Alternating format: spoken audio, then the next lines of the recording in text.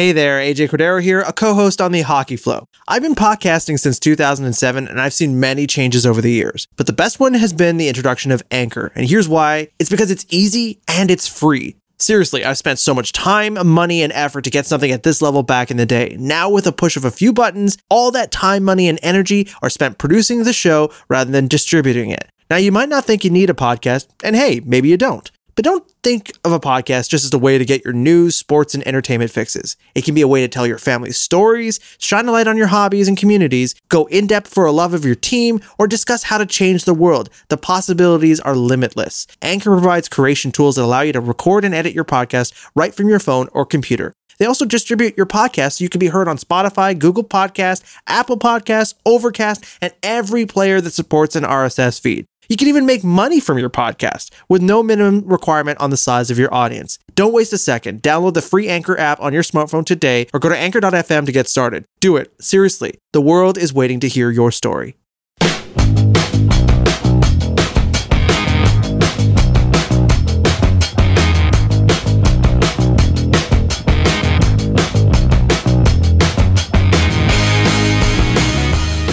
This is the Hockey Flow. It's a show that brings you the best on the ice, and I bring you the best of commentators on the game. That is Marco D'Amico and Adam Boucher. You can find their work on Twitter. Of course, Adam can be found at ReallyAdamB, and Marco can be found at The Hockey Expert. And of course, you can check out scrimmageandstats.com, where you can see all of his great content, including the Top 62 draft. I also want to shout out our Twitter handle, The Hockey Flow. So that's DAHOCKEYFLOW, where you can get all of the latest action and latest episodes on all your favorite platforms. And don't forget, we have a website too, which we post our show notes, which you can track and see all the different links to where we are thinking, where we're looking to get our hockey ideas. And I also want to last thing before we actually turn into the show over here, last week's episode with Mitch Brown. If you haven't listened to it, go. It is awesome. It's extra and bonus content in there. There's a lot of great talk, and just Mitch is just on another level, literally. So just go check it out. Mitch is worth the time, even if we're not. Which I think you are, because you're listening to us right now. So enough with that. Let's bring us the big topic of the day, which is the Stanley Cup has a champion, and the champion is Tampa Bay. Let's bring it over to Marco. Marco, what are you thinking about this? What are the key topics that we should be thinking about? Well, I like the fact that they were able to win the Stanley Cup without their captain. He played all of one period, something like 3 minutes and 24 seconds. Scored a goal, which is great, but ultimately I feel like the real leader on the ice for that run was the Conn Smythe Trophy winner, and in my opinion, the best defenseman overall in these playoffs, and that was Victor Hedman. Really just incredible. Tied the goal-scoring record in the playoffs for defensemen. I feel like the defensemen in this entire play-in were the best to really step up. You know, we saw it in the Cale Makar and Quinn Hughes breaking the scoring record for defensemen as rookies. Miro Heiskanen had something like 23 points. Miro Heiskanen had almost or exactly the same amount of points as the leading point getter last year in Brad Marchand and Ryan O'Reilly. Meanwhile, Nikita Kucherov and Braden Point destroyed those scoring totals this year in the 30s, I believe. So, and really, again, the two leading point getters in these playoffs were under 6 foot. Therefore, obliterating this notion that big teams win cups. The Tampa Bay Lightning had the smallest forward core, I think, of the last 8 teams in the playoffs. So, again, talent wins championships. That's what we learned Talent from and this. depth. I think really the big two takeaways. If you have that kind of stack, if every line is just rocking, you can't be stopped, right? It doesn't matter about the size if you can put it in the net. But Adam, what are you thinking of the big takeaways here with the Tampa Bay Lightning lifting the cup? And I also should bring in now, obviously, Victor Hedman winning that Conn Smythe Trophy, right? That's a big moment for him. Yeah, so Hedman really, as Marco said, dominated those playoffs. So he had 10 goals, he added 11 assists, 21 points, and he was playing close to 26 minutes per game, which is crazy, especially in those playoffs. I do think, though, that it was Tampa's redemption, right, from last year, getting bounced in the first round by Really? Columbus. I think we still can chirp them. I think we can still talk about that a little bit. Yeah, it's nice that they have a Stanley Cup now, but getting spanked 4-0 out against by a team coached by Tortorella, I think is pretty telling. Yeah, but they could have blown up they could have made serious changes to that core. No. And they didn't. They came back with the same team and simply added to it at deadline. I think it definitely solves the question marks. I just think that it's still funny to point and laugh. No, I know, but it also kind of goes to show you that, like, impulsive fans that every time they don't seem to meet expectations just want to blow it up all the time. I think we realized the Tampa Bay Lightning winning this cup destroyed many antiquated or non-existential notions of success. One, you don't blow up your team if they don't perform to your standards once. Two, if you fail, try and try again. And three, if your team is still at the same level at the next year at the trade deadline, then try to add pieces that could have been valuable in your last run. But don't try to emulate the team that won the cup the year prior. Be the trendsetter, not a trend follower. Exactly. The Tampa Bay Lightning have made the Eastern Conference Finals 6 times? No, 5 times or 4 times in the last 6 years. That's what it was. And they did so having one of the smallest forward cores in the league, one of the youngest overall defensive cores at that time as well. I mean, it means nothing. It literally means nothing. They have a 25-year-old goalie in nets. But it means nothing. It literally shows us talent. Physical side to this cup run, though. They added Goodrow, they added Maroon, who scored some big goals, made some big plays as well. And they were able to keep the core, and we mentioned Kucherov, Point, Palat, Gord, who had crazy playoffs as well. So they were able to keep that core and just add some physical side to what they were probably lacking last year when they got bounced by Columbus. That is true, but I also feel like this playoffs, Kucherov stepped up. Whereas I felt like in the last playoffs versus Columbus, the moment he was faced with adversity, he kind of fizzled out. Also, you have a healthy Braden Point. That's a huge difference, right? Because Braden Point had a hip issue that really held him down. He had to have surgery for it, I believe, in the offseason, which is why Tampa was iffy about giving him a long-term contract because they didn't know what was going to happen. Now Braden Point is going to bank serious dough at the end of this bridge deal in ways that Tampa Bay fans cannot even comprehend. You keep saying, keep saying this fact about like it's small in size and stuff like that, but they only have 5 players that are under 6 feet, right? So they're still tall. Like, I mean, in some respect. No, they're average. Average. I mean, not a big team. No, not a big team. They're not a big team. And sorry, 3 players under 6 foot? I have 5 players under 6 foot. There you go. 5 players under 6 foot. Yeah. But you also have 12 forwards. And they're all on forward, right? And there's like 3 of them that are like 6 foot. So the average of this team at a forward position is actually lower than 6 foot. And their best players are under 6 foot. First in playoff fights too. It's like pretty telling. And I mean, like it changes nothing. Size changes nothing in the playoffs. It did in the 90s, but it doesn't anymore. Talent wins every single time. And speaking on this point, actually, I want to bring up the injury action because one of the things we hear at the end of a series or at any of the playoffs is how many players played through really serious injuries or serious things that were holding them back, and we didn't really know about it. So, for example, we found about Tyler Seguin playing through knee, hip, and groin injuries. I mean, I guess I'd throw it over to you, Adam. What do you think about that? I mean, obviously, like there's just this drive to win, but in this context, do you think it made such a difference in some ways, right?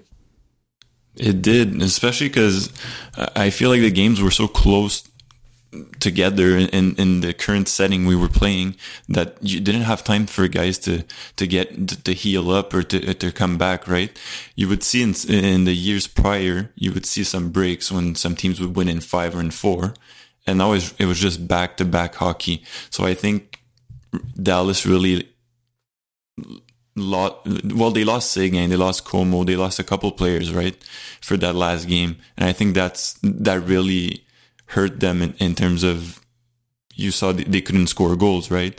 So it really hurt them in terms of scoring, in terms of depth. And you really saw Tampa Bay's depth, who they have 3 first lines almost, right? Just scoring at will against an injured Dallas team. Yeah, well, that's that's also the point, right? Like, Dallas plays a specific style, a very physical, demanding style, right? It's both demanding on the players and their opposition. But you keep playing that, like, you keep going to war, and I keep telling people this. This is the difference between playing Vegas in the conference finals versus playing the New York Islanders in the conference finals. Vegas, you know, given their limitations in scoring and whatnot with Dallas, that's okay. But Vegas took Dallas to war. They were throwing hits all over the place. That was a physical series, and I feel like I didn't knock the wind out of Dallas because they obviously won, but I feel like eventually they ran out of gas, and we saw it. You know, it is clear that there were injuries. Like, Rupe Heinz was also injured. And Dallas is a well-coached team that was being led in consequence by veterans, by a 37-year-old Pavelski and a 35-year-old Corey Perry. But again, when you lose that depth at forward, and that's the problem with Dallas, is that they didn't have replacement-level talent that can come in and play higher in the system and be effective. Like, Denis Gurianov, for all the big goals he scored, once put in a top 6 role consistently, kind of fizzled out. And I think that's the premise, is that some people play better with certain utilization, being on the third line or the second line or the second power play wave, based on quality of competition against. And when faced with prime opposition meant to shut you down, those players kind of fizzled out. Whereas Tampa Bay, those players are the ones that upped their game a tad. Yanni Gourde, we talked about him before, upped his game a tad. Blake Coleman scored the insurance goal to win the Stanley Cup. This is a guy they paid big to go and get for this year and next year. You know, you Cedric Paquette, you know, very effective player, not necessarily an offensive juggernaut, but did everything that was asked of him on the ice. And Andre Palat, like, this is a guy that was playing second, third line all season. You put him on the top line, and he suddenly became a hero. So this is what you look for in a Stanley Cup winning team, and in my opinion, the better team won.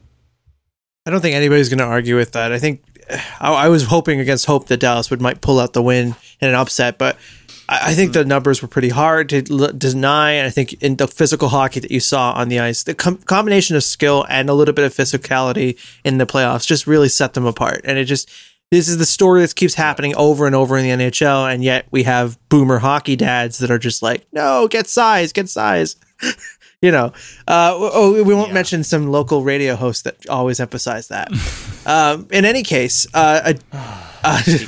anyways, I do want to talk about some of the sort of the external stories around the NHL playoff bubble, and specifically, there was not a single COVID outbreak, and I know that sounds like it's not really as hockey related, but just from a execution, a logistics perspective, that is a massive achievement, because there have been so many leagues. The NBA is just next door. Well, not really next door, but like has a similar profile. They have they're quarantined, I think, to Disney World or something like that. And they've had outbreaks. You've had outbreaks in soccer. You've had outbreaks in football this past few weekends. So this is really a testament to how well the NHL did. And I'm not just swallowing the NHL PR's hook, line, and sinker here. This is really quite an achievement on their part. And it's kind of good that Bettman didn't get booed, although there was no audience in the stadium, so of course he didn't get booed. But I think that this was really quite a statement from the league that often gets placed 4th or even 5th in priority when it comes to sports leagues here in North America. They showed that you can take this seriously if you plan this out logistically. If you think about it, you can even have 2 cities and eventually merge it into Edmonton, and it was nothing but a success. And I have to take my hat off to them, because quite frankly, that was not something I was expecting at the start. If anybody had told me, oh, the NHL is coming back, they're going to hope that they're going to be in a bubble, there's going to be no COVID cases, I would have said, yeah, okay. There would have been at least a couple 100. And from the vendors all the way down to all the way up to the players, everyone did their job, and I think it's a testament to the achievement of the NHL, but really to the individuals who brought it all together. So congrats to them. Anything you guys want to add on that? I'd like to add the discipline. Discipline, yes, of the true, players. yes. I don't think there's one sport other than and people are going to be like, "Oh, that's a weird thing to say." I don't think there's one team sport where discipline is as strong as it is in hockey. How do I say that? The moment someone remotely steps out of line in hockey, it is the end of the world. The moment anybody... To be fair, though, we do criticize that culture quite a bit, in general. Right. But in the NBA, how many stories have we heard of them smuggling in prostitutes? Like, in the NFL we call them right now, Instagram models now, Marco. Oh, that's cool. Do they get paid for modeling? Anyway, this is... Let's keep it clean. Let's say it happened in hockey, like in the NHL bubble. I don't think the player would be playing the next day, and he would probably just get kicked out, right? You wouldn't see those stories happening in hockey. So I have to agree with your point here. I agree.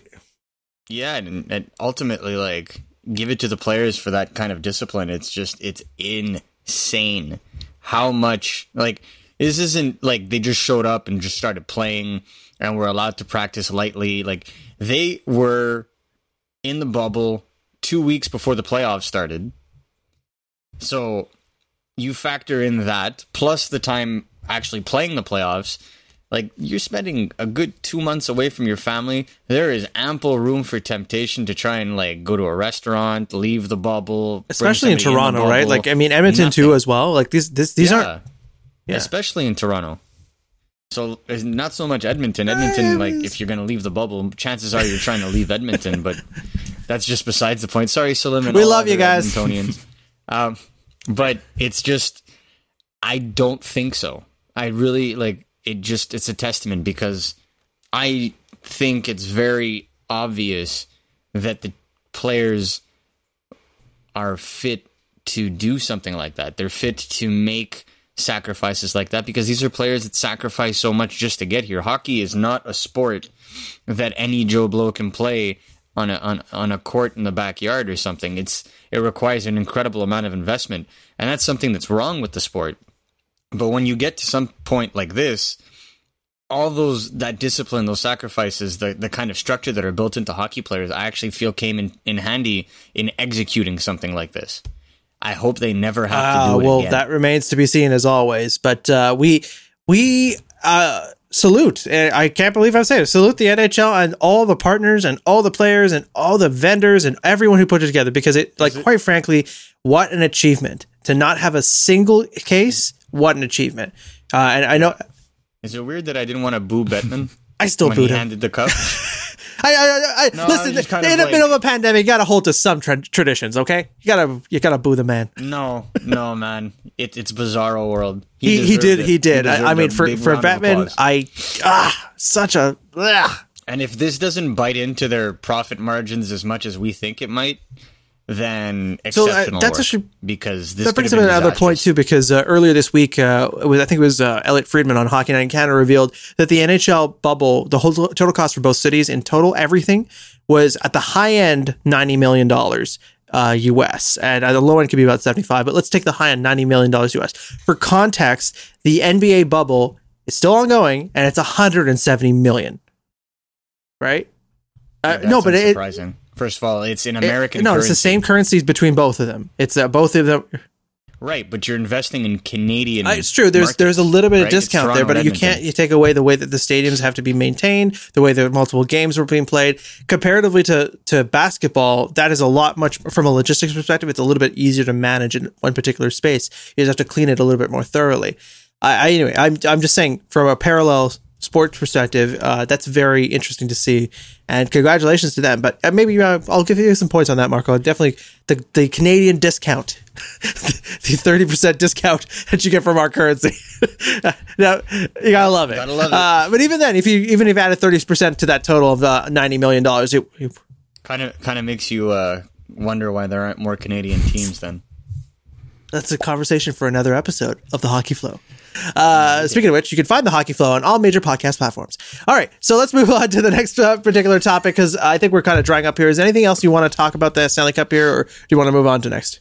No, I'm done with the playoffs. I'm very focused on I want to throw out one question to both of you because all three of us were avid hockey fans.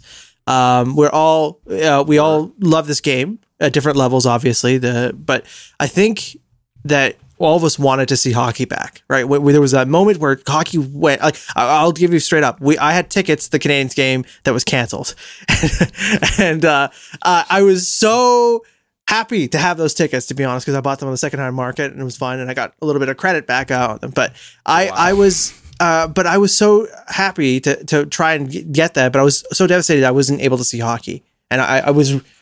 You realize that if that game would have gone down and Montreal would have lost, they wouldn't have been in the play-in. So I know it's how insane is that? Sometimes we don't know how things end up, right? Canadians would be picking 8th overall. So right let now. me get to the question here for both of you. And again, this is just more of a nebulous, amorphous question. But do you honestly, were you happy that hockey was back? I was happy. I was so happy when I. Yeah, let's be straight. Now, towards the end of the playoffs, you're a little bit hockeyed out. You're tired of having to stay up every couple of nights. Well, yeah, sure. Hockey, but like, sure. I'm saying, like, for now, it's like, okay, I can take a little bit of a breather, break. I can start thinking about the draft. I can start thinking about potentially the next season. But overall, this playoff structure, this welcome back, the play-in series, all of that, we're happy. We were happy with that, right? My God, it was like the first. Week and a half, 2 weeks? It was like March Madness meets the NHL. 10 a.m. hockey starts, remember? I was working from home and watching games at noon. I was like, what is this, the Olympics? Like, More of this, please. So, no, I don't have one complaint about the logistics of what went down. I think that this was done well.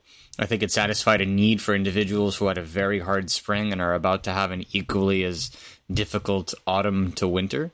I know for a fact that individuals that I speak to in Sweden and Finland right now feel the exact same way about their respective professional leagues coming back as we speak.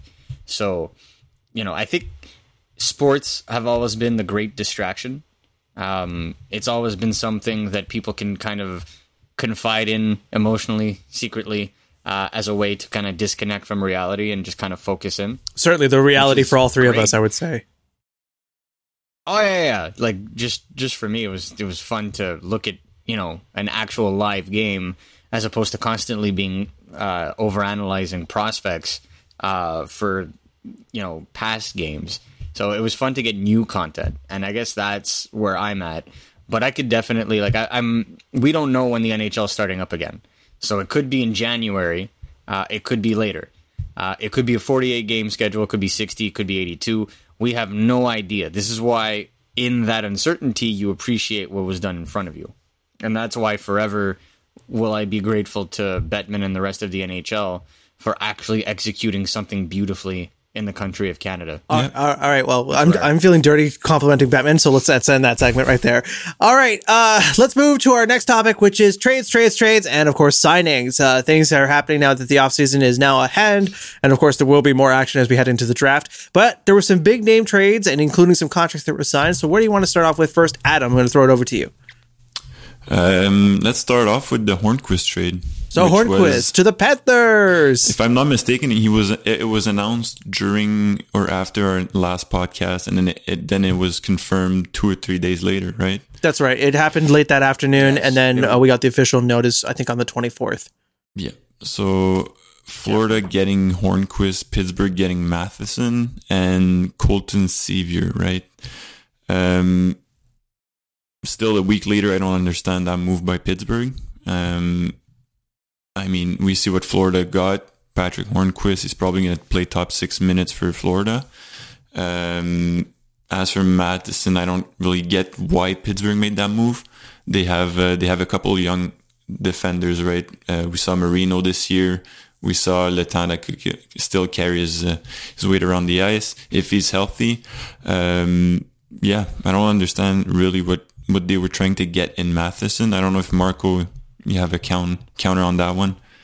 I mean, It's your classic Jim Rutherford move where he wants to shake up his roster so desperately that he wanted to move some people around. So he went and acquired Kapanen from the Leafs for the 15th overall pick, and Hallander and a bunch of other things, Evan Rodriguez as well. So there were too many wingers. I think the writing was on the wall here.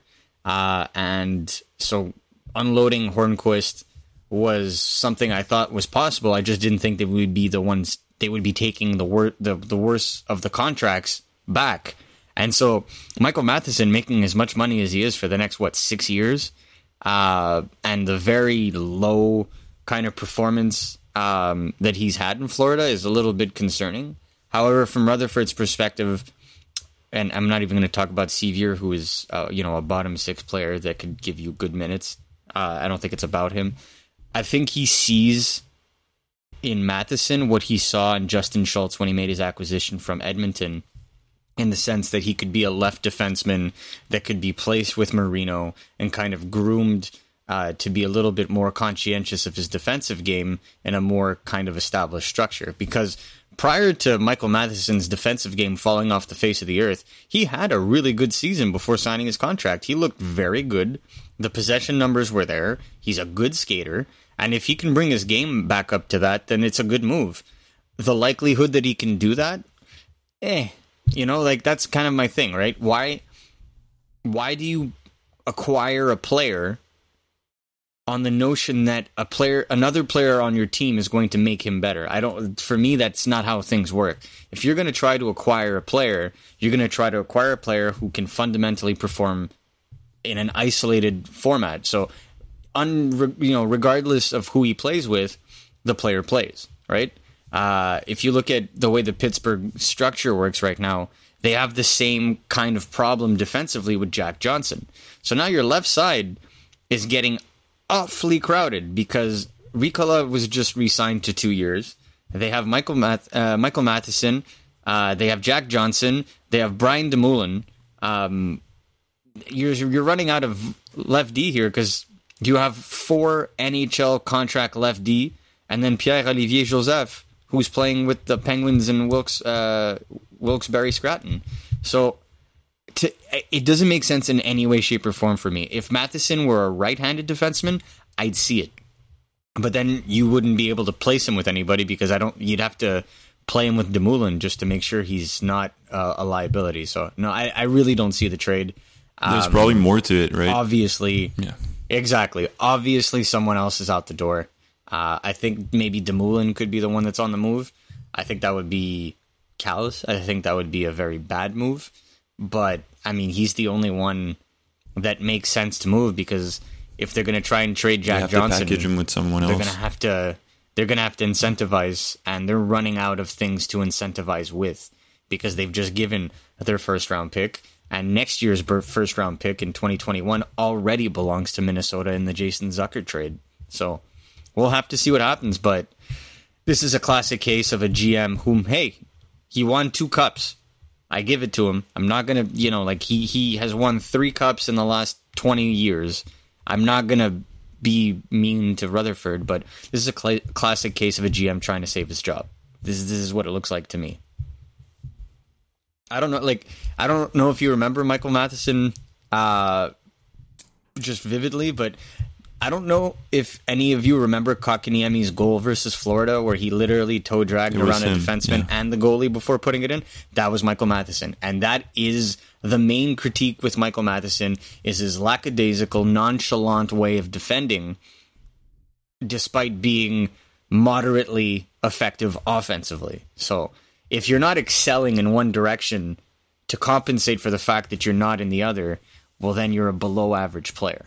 And so signed for that long, I feel like Florida kind of got out of a potentially bad contract long term. As of now, they have him, because you mentioned he could play, Matheson could play left or right. They have him slotted at third pairing right D with Jack Johnson, which, yeah. Oh my God. I don't think that's going to work out. Oh my God.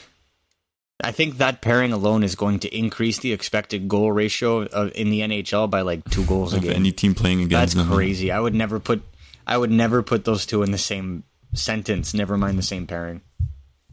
Oof. So where do we want to go next? What's the next trade that you want to look at? Well, do we go in You can chronological pick whatever you want. order? You can go whatever you're interested in. Well, the one that comes to my mind is the Mark Stahl and a second round pick to Detroit.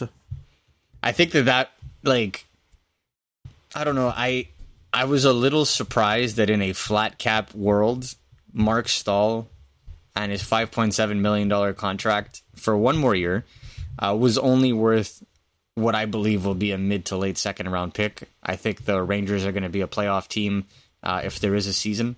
So I imagine that pick to be somewhere around 47 to 55. Just to take on $5.7 million when the Leafs paid a first round pick to the Carolina Hurricanes for $6.5 million in dead weight by buying out Patrick Marleau. So for $800,000 less, there's a potential 30 spot gap in the draft. I think that the Rangers could have paid more to the Detroit Red Wings, but it's still smart from Detroit's perspective because they do have a very young defense coming up. Moritz Seider, Philip Hronek, and there's going to be more. Like there's a chance that they could be picking. Don't they have something like 20 picks over the next two drafts?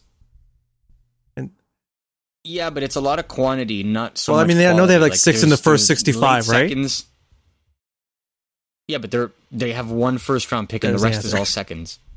It's not Ottawa like that have 3 first round picks or actually 4 picks in the first 35. So like it's not the same thing. Or the Devils, for example, who have 3 picks in the top 20. Like it's not that's not the same thing. Detroit is just accumulating second rounders, which is great. If they can make something of it, they're great. But most of these second rounders are late second rounders, and so or mid to late second rounders. So it doesn't add much value unless they trade up. But this is a 2021 second, so they just keep getting their seconds, and that's going to build up the depth. But that's under the contingency that Detroit continues to play bad and continues to pick top 10. Unfortunately, this year they were on the losing end of the draft lottery, finishing dead last, and now are picking 4th. But the Ottawa Senators know all about that, so it wouldn't be the first time. It just brings you to the same idea that this is a team that needs to reach the cap floor.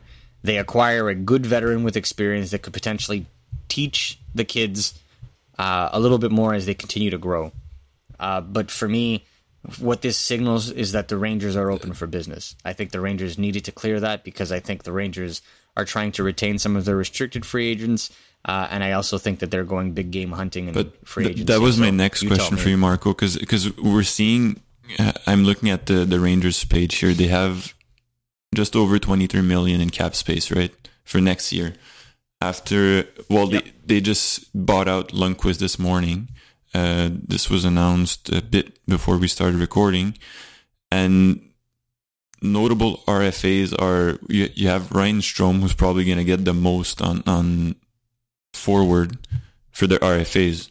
Oh, yeah. Forward, yeah. And then you have D'Angelo on D, which he's not getting. How much is he getting? 5, maybe 5.5. Is he getting He's getting less than Petrie. Yeah, dude. I don't know, man. I think he might get like the 6 million plus long term. No, 7 would be for one season. Okay, no way. But a 5.5 to 6.5 range over 5 to 6 years, possible. Not with the Rangers. He's giving him 6, and then you have Georgiev in nets, who's I don't know how much. No, Georgiev would be a backup in this case, so I don't think he's going to ask for. So maybe 3-4. No. Less? Okay. Less. Yeah, because Shesterkin is going to be the full-on number 1. Okay, so let's say you have, between D'Angelo and Georgiev, you have maybe 8 million, 9 million. Look, I don't think they're done. That's the thing. I think they're going out to acquire there's a lot of talk that they need to trade D'Angelo because they already have Jacob Trouba making $8 million. Adam Fox, 2 years. Who is potentially their best right defenseman, in my opinion, long term, not including Niels Lundqvist, who's currently playing in Sweden, could be due for a very big raise in his next contract, which is right out of his entry-level contract, and I believe it ends after the end of this upcoming season. He still has a year after this season. Yeah, it's it. After this season, so he signed a 3-year ELC? Weird. I thought he would sign... Didn't he sign at 22? Oh, no, he signed at 20. So 22, okay, my bad. So 22, then, yes, 23 is the RFA season now. For Adam Fox, yeah. Yeah, exactly. So that's what I thought. Okay. So you see, they got to keep, money in mind for that as well in a flat cap era, because there's another guy that's also going to be an unrestricted free agent then, and that's Mika Zibanejad. So you got to be careful. You really have to be careful. This is why I think they're going big game hunting, because it doesn't make sense to sign D'Angelo long-term when they have another guy like Niels Lundqvist coming in and Jacob Trouba already there making $8 million for the next 6 years. And then Adam Fox, who's burgeoning into another potential top pair right defense. So really, the focus should be on left defense. And so that's where I think the Rangers could potentially be looking at a guy like Torrey Krug. It also makes sense if they would potentially look for a guy like Alex Pietrangelo and then play him on the left side. He did that in St. Louis. Maybe it could work with the Rangers. Personally, I don't know what they're trying to do. They just bought out Henrik Lundqvist today, which saved them about $3 million, 2 point something million on the cap for this upcoming season. It's going to be interesting. The Rangers are going to be a team to watch. They're going to be aggressive. Yeah, should be interesting. In terms of other trades, AJ, I don't think we do not. We have a contract to talk about. Yeah, it was signings, signings and contracts. So, you're definitely wanting to talk about Gagner getting his 1-year extension with the Wings, right? Excuse me, Gagner. I just said Gagner. Oh my god, I'm so tired. You should probably mute yourself and go Gagner somewhere else. This is what happens when you fall asleep at the wheel. Sorry, it's just been that kind of week, people. But sorry, and for context, people, we're recording this the day after the U.S. election, the presidential debates, and so I'm still a little bit rattled from that. So apologies. Anyway, Gagne, excuse me, Sam Gagne. Yes, Sam Gagne signing, unsurprising. Good veteran guy, could help again at center. It's not necessarily an area of significant depth within the organization, so just kind of making sure they have that covered is fine.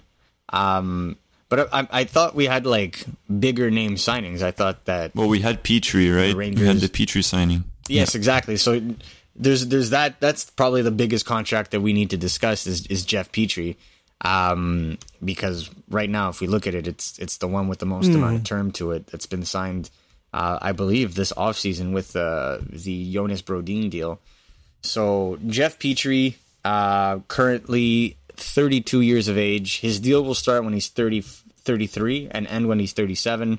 And it is a 4-year, $6.25 million AAV contract. At the time of the deal, I was thrilled. Currently still thrilled. To be completely honest with you guys, there are 6 defensemen in the NHL that have scored 10 plus goals and 40 plus points over the last 3 seasons, and Jeff Petrie is one of them. The rest of them don't make a lick under $7 million. So the fact that Jeff Petrie is making 6.25 on a short-term deal, it's very well done. I think that you should also look at the way his deal is structured. No signing bonuses in the first year, which is 2021, 2022. But all the signing bonuses happen year 2, 3, and 4 to avoid him having to concede all of that money in escrow. As the league envisions the profit margins rising and escrow kind of normalizing, that's when Petrie was looking to get paid. And I think we're going to see a lot of contracts like that, where it's not going to be front end anymore. It's going to be back ended.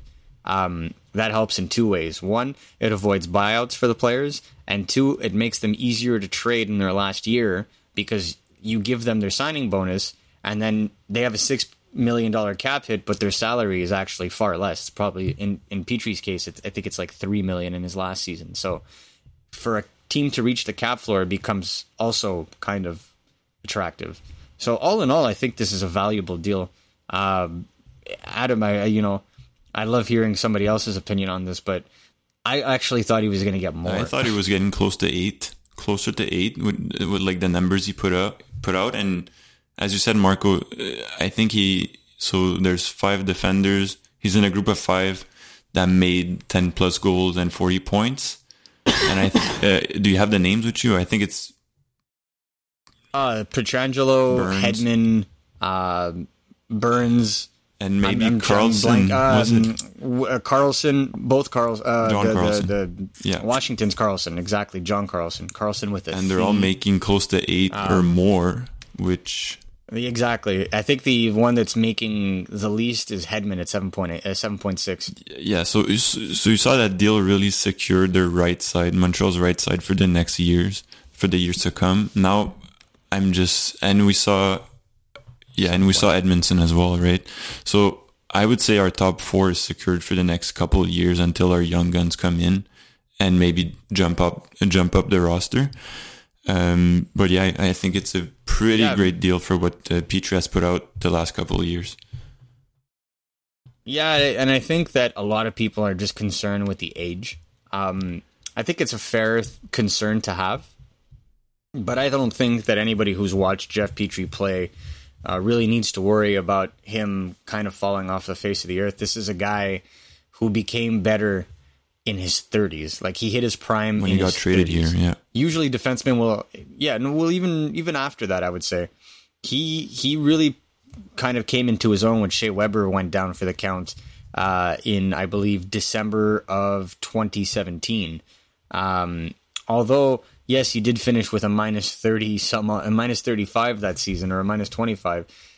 It was his offensive coming out party, and I think what he's done since is kind of balance the offense and the defense, or he's become far more complete because he uses his skating a whole lot more. And this is an individual who started his career a little later than most because he finished school.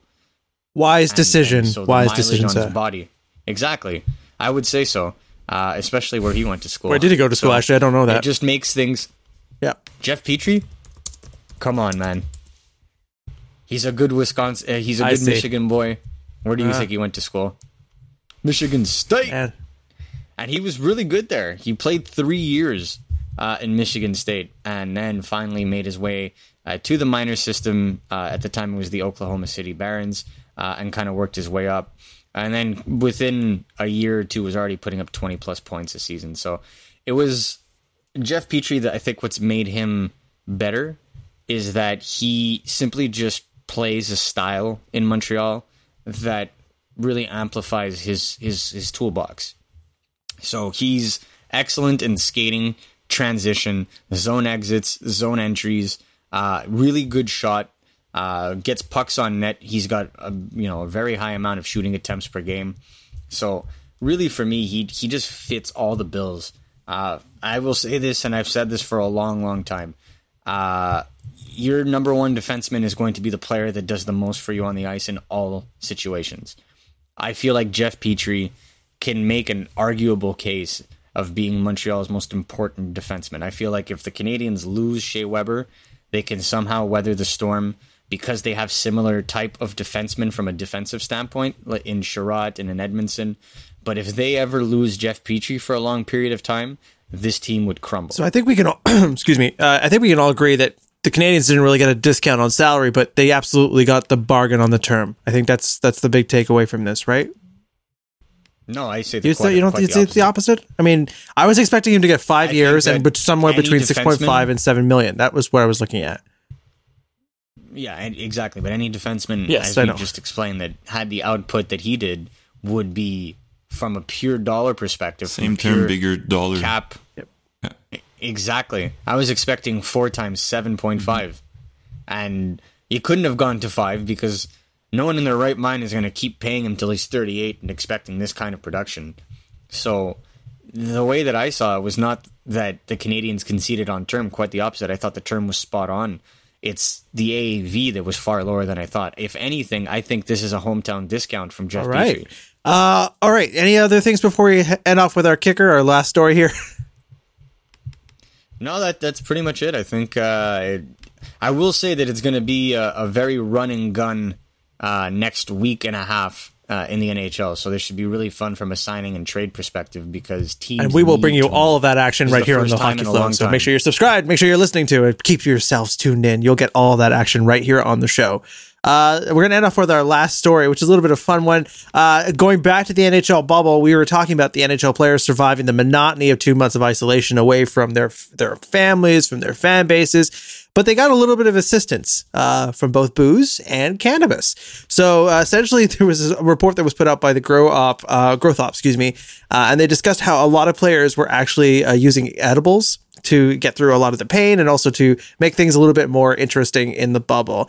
And congrats to them. If it's legal, it's exciting. I think I don't like the guys drinking at a party as opposed to enjoying a weed gummy. Congrats to them. It's just there's more of a recovery sense. It was what was described. Any thoughts you want to add on this before you tag out?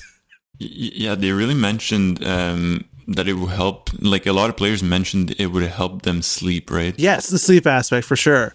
So, I mean. But aren't former players getting on this boat as well from a endorsing a lot of companies? Like Mike Camilleri is like the big one.